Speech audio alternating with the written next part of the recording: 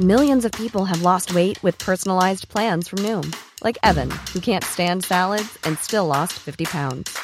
Salads generally for most people are the easy button, right?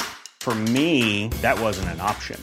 I never really was a salad guy. That's just not who I am. But Noom worked for me. Get your personalized plan today at Noom.com. Real Noom user compensated to provide their story. In 4 weeks, the typical Noom user can expect to lose 1 to 2 pounds per week. Individual results may vary. Hello? Hello? Podcast Network Asia.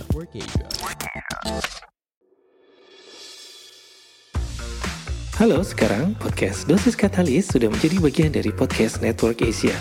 Untuk lebih lengkapnya, kamu bisa lihat di sosial media PNA. Dan gak ketinggalan juga didukung oleh Podmetrics. Jika kamu mau monetisasi podcast kamu, bisa langsung aja cek ke podmetrics.com.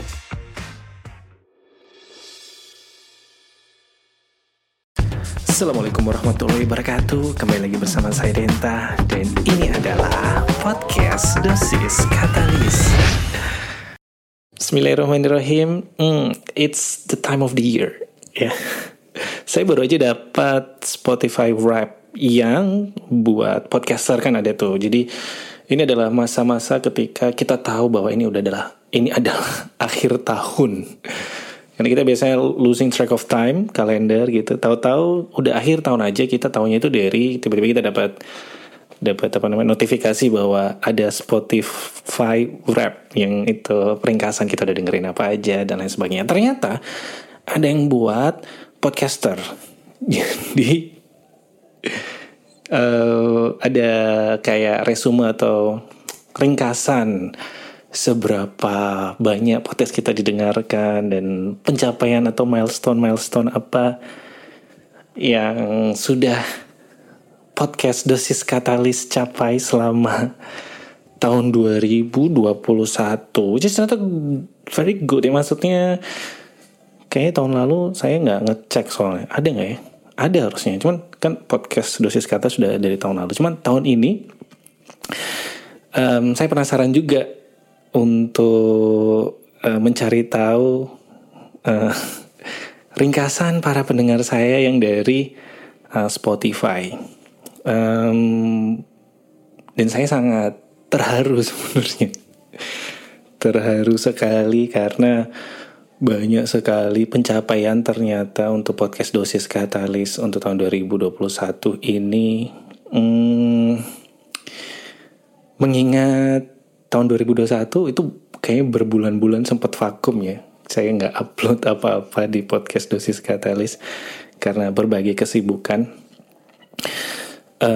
Tapi begitu muncul lagi permukaan pertengahan tahun ini, tiba-tiba wow udah ternyata bisa booming.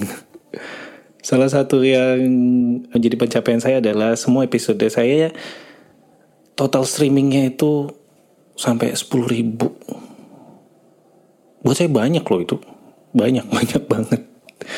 Ya tentunya tidak seperti jangan dibandingin sama podcast lainnya, terutama podcast yang di platform YouTube ya, yang ada yang podcast yang nutup pintu itu, itu banyak banget sampai jutaan. Dan tentu saja saya tidak sebesar itu jangkauannya, cakupannya, tapi saya cukup senang nih buat ada 10.000 informasi dari saya tersebar di luar sana dan cukup menyenangkan hati, menghangatkan hati ini.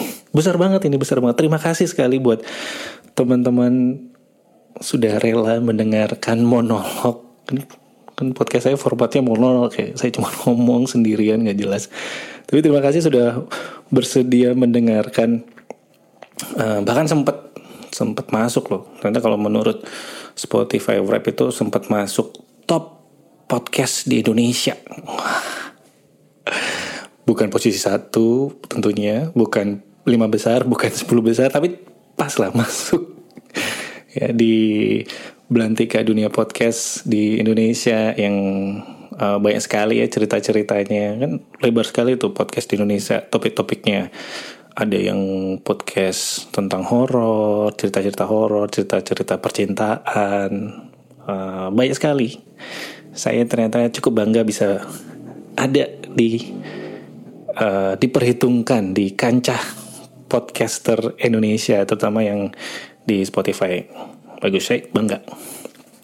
Karena kan ini bukan pekerjaan saya sehari-hari tentunya ya. Ini benar-benar side project aja. Tapi saya senang. Terima kasih teman-teman.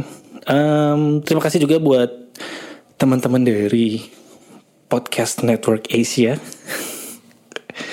yang bersedia ya, yang juga berkolaborasi dengan saya.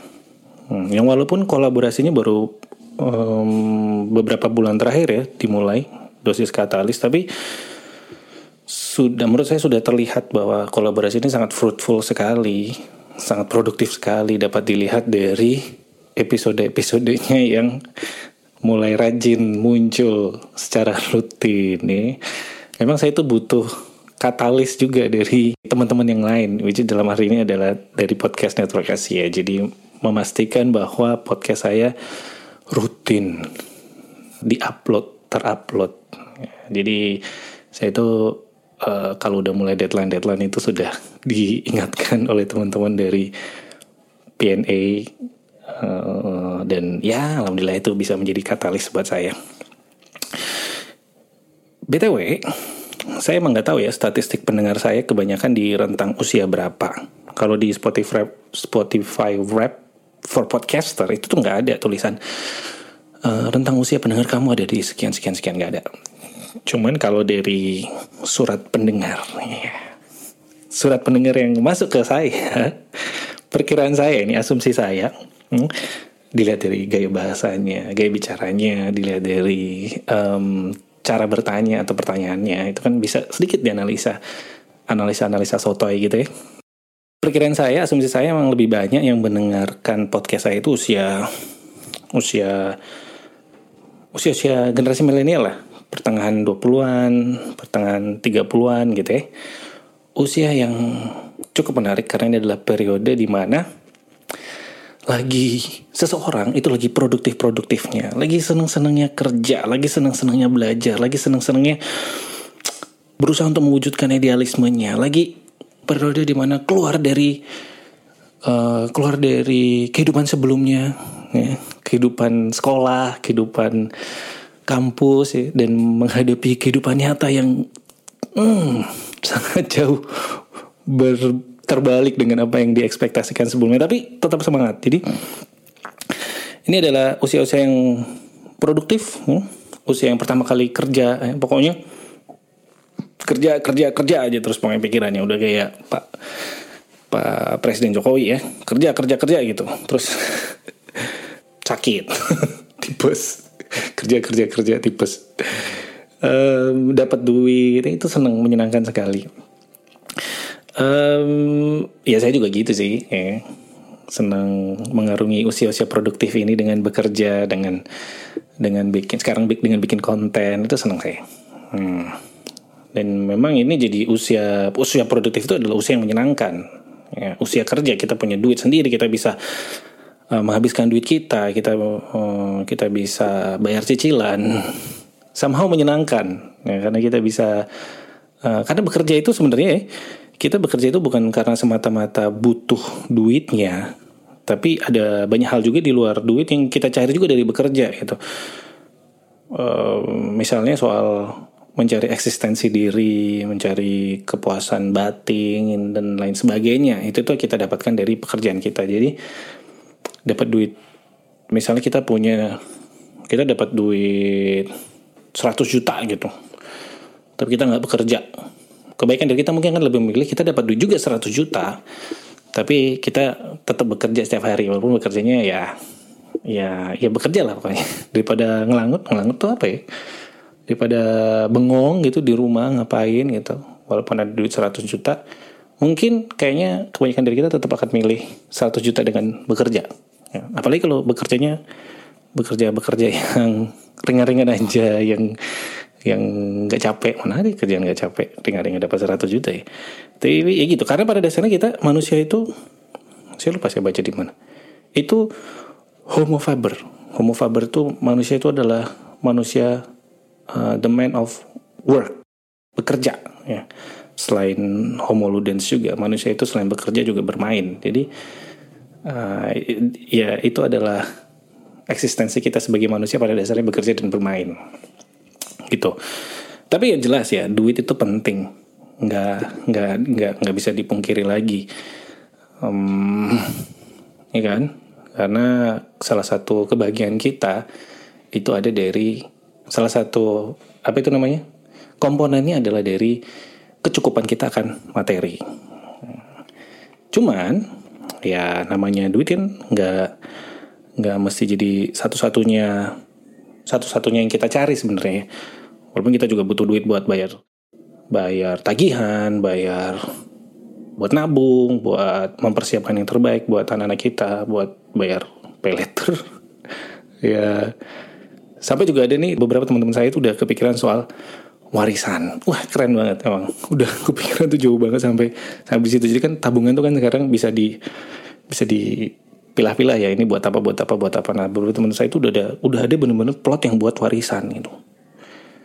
Sangat visioner. Dan saya juga setuju, jadi itu juga akhirnya saya coba praktekkan dalam kehidupan saya juga.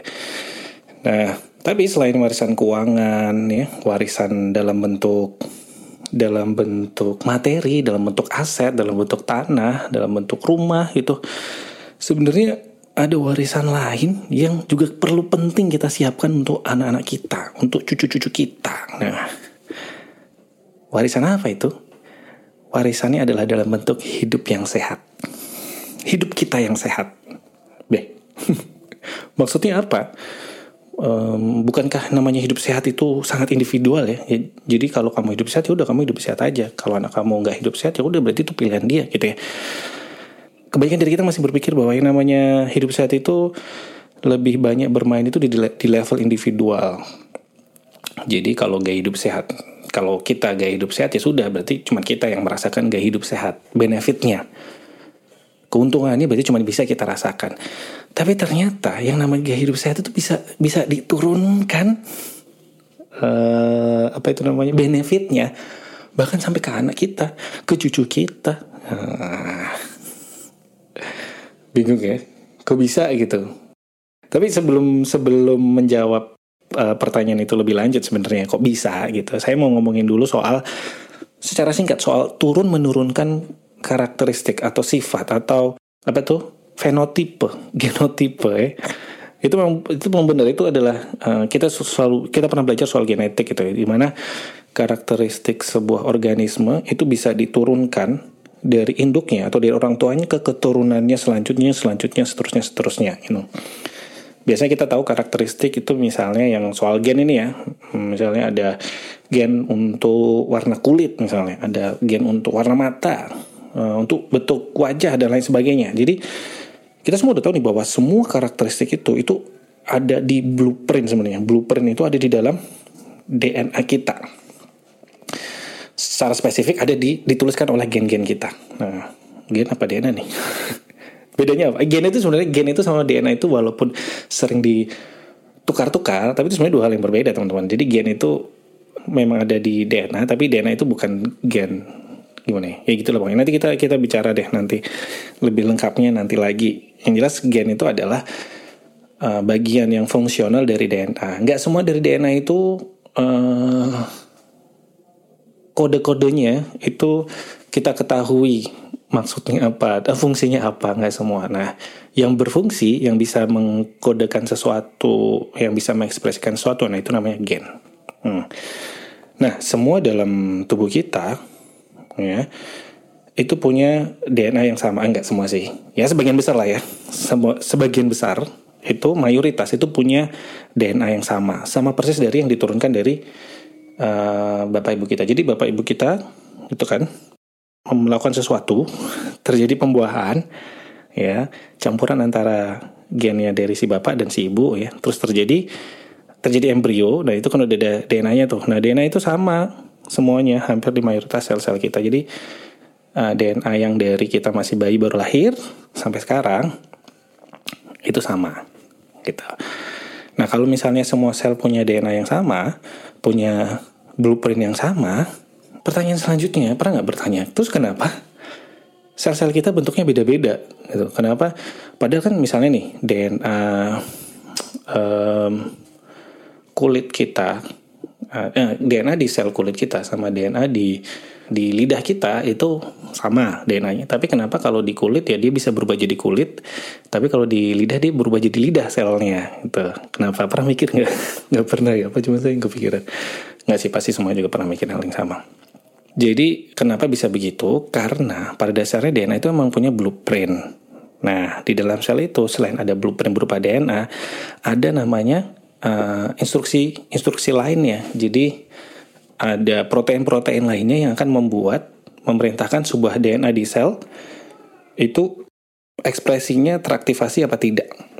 Jadi modelnya itu kayak mandor lah. Jadi kita blueprint dalam bentuk DNA, tapi di sel mandornya akan bilang bahwa ini untuk pintu, ini nanti buat pintu dapur. Begitu nanti di bagian rumah yang lain, ini jadi kamar tidur. Nah itu tuh semua itu walaupun blueprintnya sama, tapi ekspresinya bisa berbeda-beda. Kayak gitu. Jadi ada yang namanya grup metil. Grup metil itu adalah instruksi DNA yang memerintahkan sebuah ekspresi dari kode-kode itu di DNA, di gen tadi, itu aktif apa tidak. Jadi kalau yang di misalnya di sel lidah, ya DNA yang aktif ya DNA lidah doang, gen-gen lidah doang. Tapi kalau di sel mata, ya itu yang aktif cuma buat mata. Jadi itu yang akan akhirnya membedakan sel di mata sama sel di usus misalnya, gitu.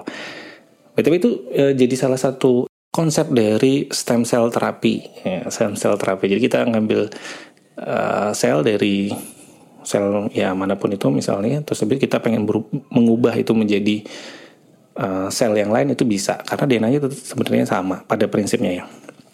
Jadi gitu.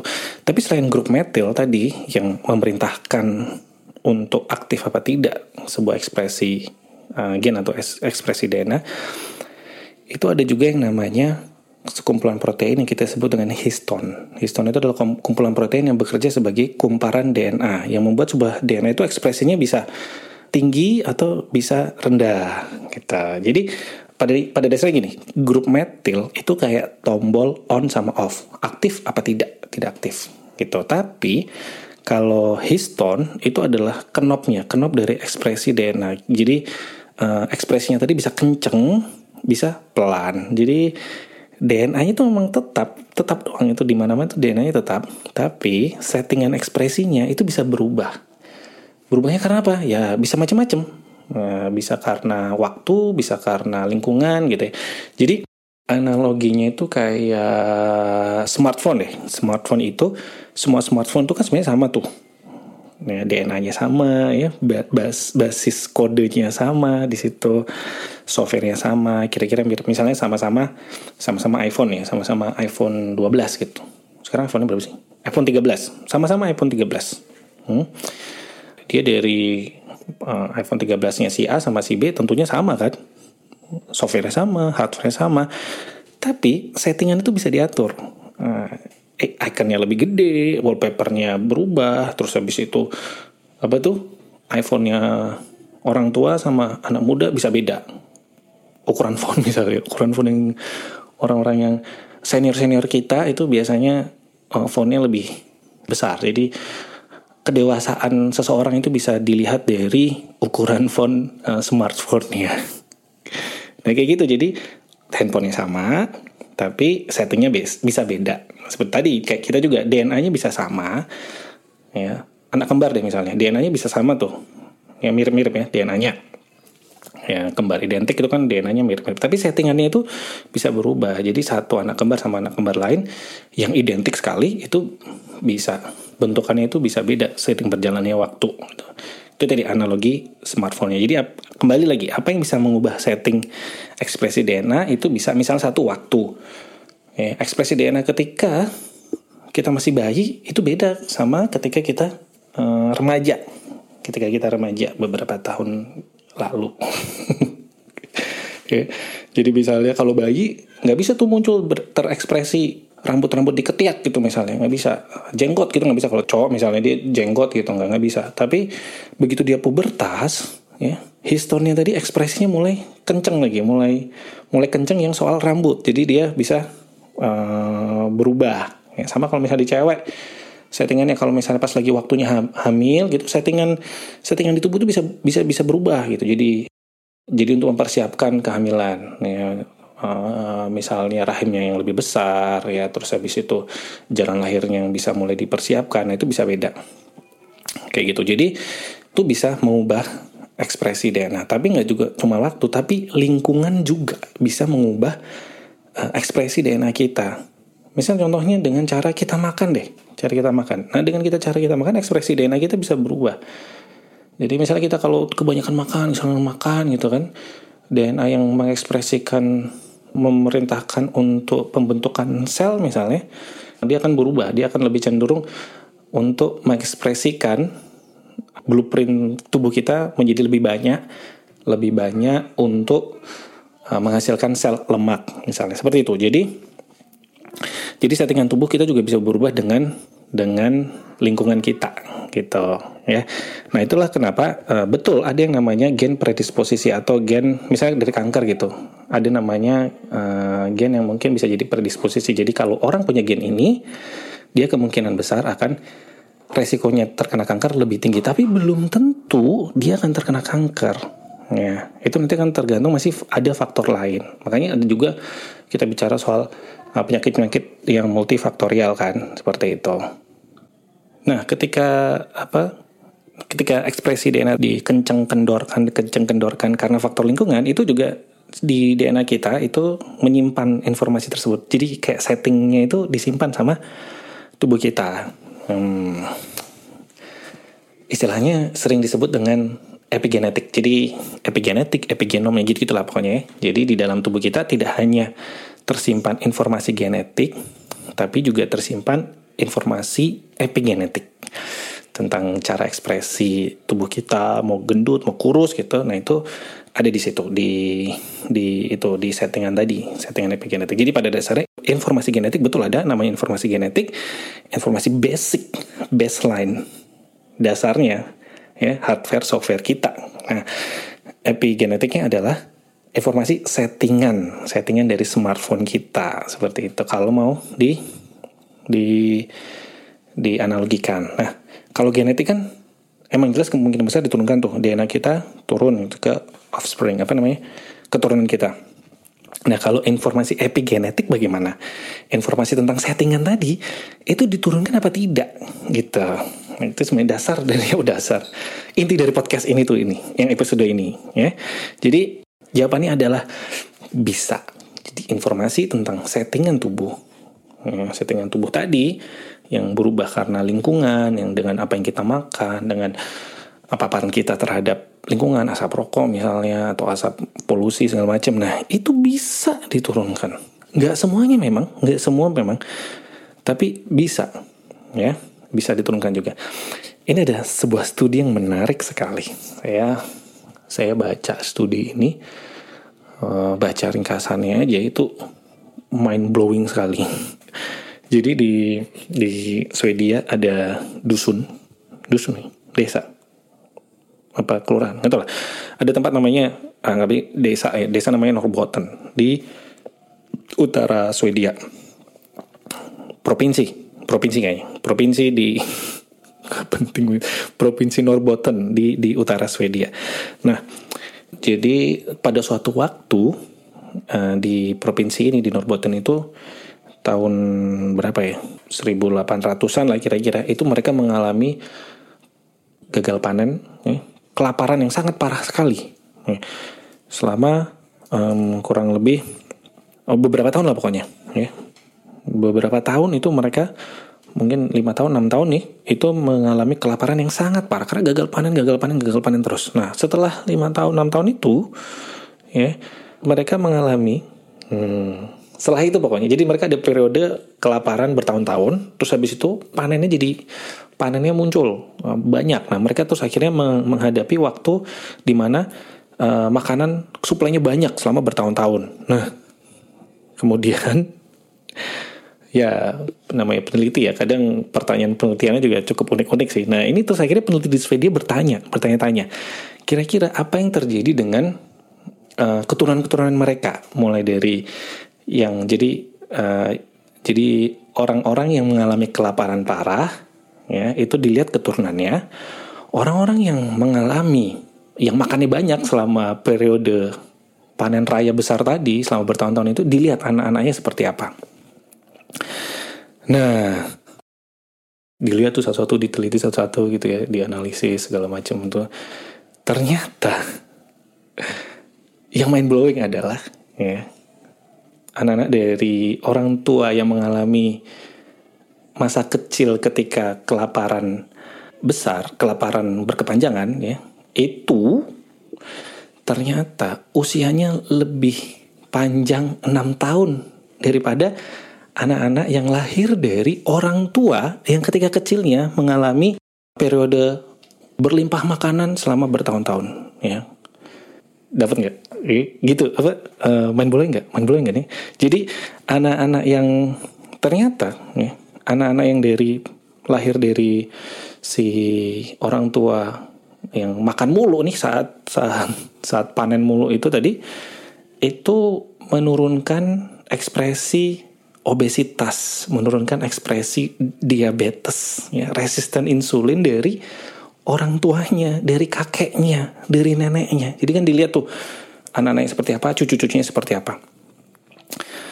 Padahal yang anak-anak tadi, cucu tadi itu lahir ketika masa lagi nggak kelaparan, nggak berlebihan juga makanan. Jadi masa-masa netral. Itu mereka tiba-tiba ternyata di antara keduanya itu yang lahir dari orang tua dengan makan mulu tadi itu jadinya malah lebih pendek umurnya. Luar biasa ya. Jadi simbahnya yang kebanyakan makan, cucunya yang kena tulah diabetes, obesitas tadi. Ternyata itu adalah peran dari epigenetik. Seperti itu. Ya. Jadi itulah yang saya maksud dengan kita warisan terbaik yang kita bisa berikan kepada anak cucu kita itu adalah warisan gaya hidup sehat, karena benefitnya itu juga bisa dirasakan oleh anak cucu kita. Nggak semua memang yang tadi settingan epigenetik tadi itu semua bisa diturunkan, nggak semua, ya, karena ada beberapa juga akan mungkin nggak tahu ya, dalam proses menurunkannya itu banyak yang terskip, banyak yang hilang informasi epigenetik. Tapi ya pokoknya sama kayak HP ya. Kadang waktu kita pindah HP kan, begitu kita pindah HP itu kan ada backup sama restore gitu. Nah, begitu kita pindah HP itu informasinya, settingannya kan tetap sama gitu kan. Tapi ada beberapa yang hilang, missing gitu settingannya, ya, entah besar fontnya, entah besar ikonnya gitu. Tapi pada dasarnya beberapa hal masih tersisa di situ. Sama kayak kita ketika kita punya gaya hidup sehat, ketika kita jaga makan kita, ketika kita jaga paparan lingkungan kita, ketika kita rajin puasa, ternyata benefitnya itu nggak cuma bisa kita rasakan, tapi bisa dirasakan juga oleh anak dan cucu kita. Wah, luar biasa ya ilmu epigenetik ini. Jadi kalau kamu berpikir bahwa duit banyak, aset luas itu cukup, think again. Ya, kesehatan adalah lebih baik dari itu sebenarnya, ya. Karena kalau namanya duit, aset, ya warisan kadang bisa jadi liability tersendiri, beban tersendiri buat anak cucu kita. Kalau bentuknya materi, ya mereka harus dibagi lah, harus dibayar pajak lah segala macam gitu. Tapi kalau kesehatan itu modal yang sangat bagus buat mereka. Jadi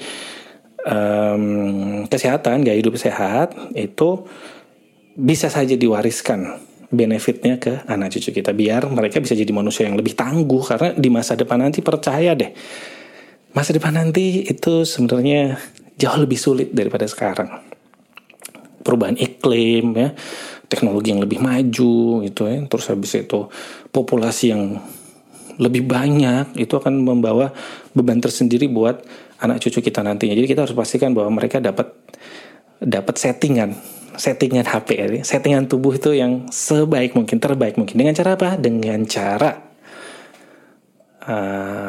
punya gaya hidup sehat. Jadi hidupnya sehat, terus habis itu belajar apa? Mencari informasi tentang gaya hidup sehat, misalnya dari podcast Dosis Katalis misalnya. Itu bisa, terus habis itu dipraktekkan, ya. Terus habis itu cek kesehatan rutin. Ini pokoknya itulah gaya hidup sehat. Ya, saya sering ya di situ. Nah, ini kan bentar lagi tahun baru gitu. Nah, biasanya sudah mulai ada resolusi gaya hidup sehat, boleh dibikin lah. Kita 2022 harus lebih sehat daripada 2021. Seperti itu, teman-teman sekalian. Again, terima kasih sudah selalu mendengarkan podcast Dosis Katalis. Jika ada pertanyaan, seperti biasa di Twitter @sdenta atau Instagram @sdenta, dan email saya di denta@posteo.de. Ya. Selamat berbulan Desember ya, di akhir tahun, di bulan terakhir di tahun 2021. Semoga 2022 bisa jadi lebih baik tentunya. Ya, siap-siap aja ini kita reflect back apa yang sudah terjadi di tahun 2021 dan mengevaluasinya, dan untuk biar bisa jadi pegangan kita untuk hidup yang lebih baik. Sekian dulu, stay safe, stay healthy. Wassalam. Pandangan dan opini yang disampaikan oleh kreator podcast, host, dan tamu tidak mencerminkan kebijakan resmi dan bagian dari Podcast Network Asia. Setiap konten yang disampaikan mereka di dalam podcast adalah opini mereka sendiri dan tidak bermaksud untuk merugikan agama, grup etnik, perkumpulan, organisasi, perusahaan, perorangan, atau siapapun dan apapun.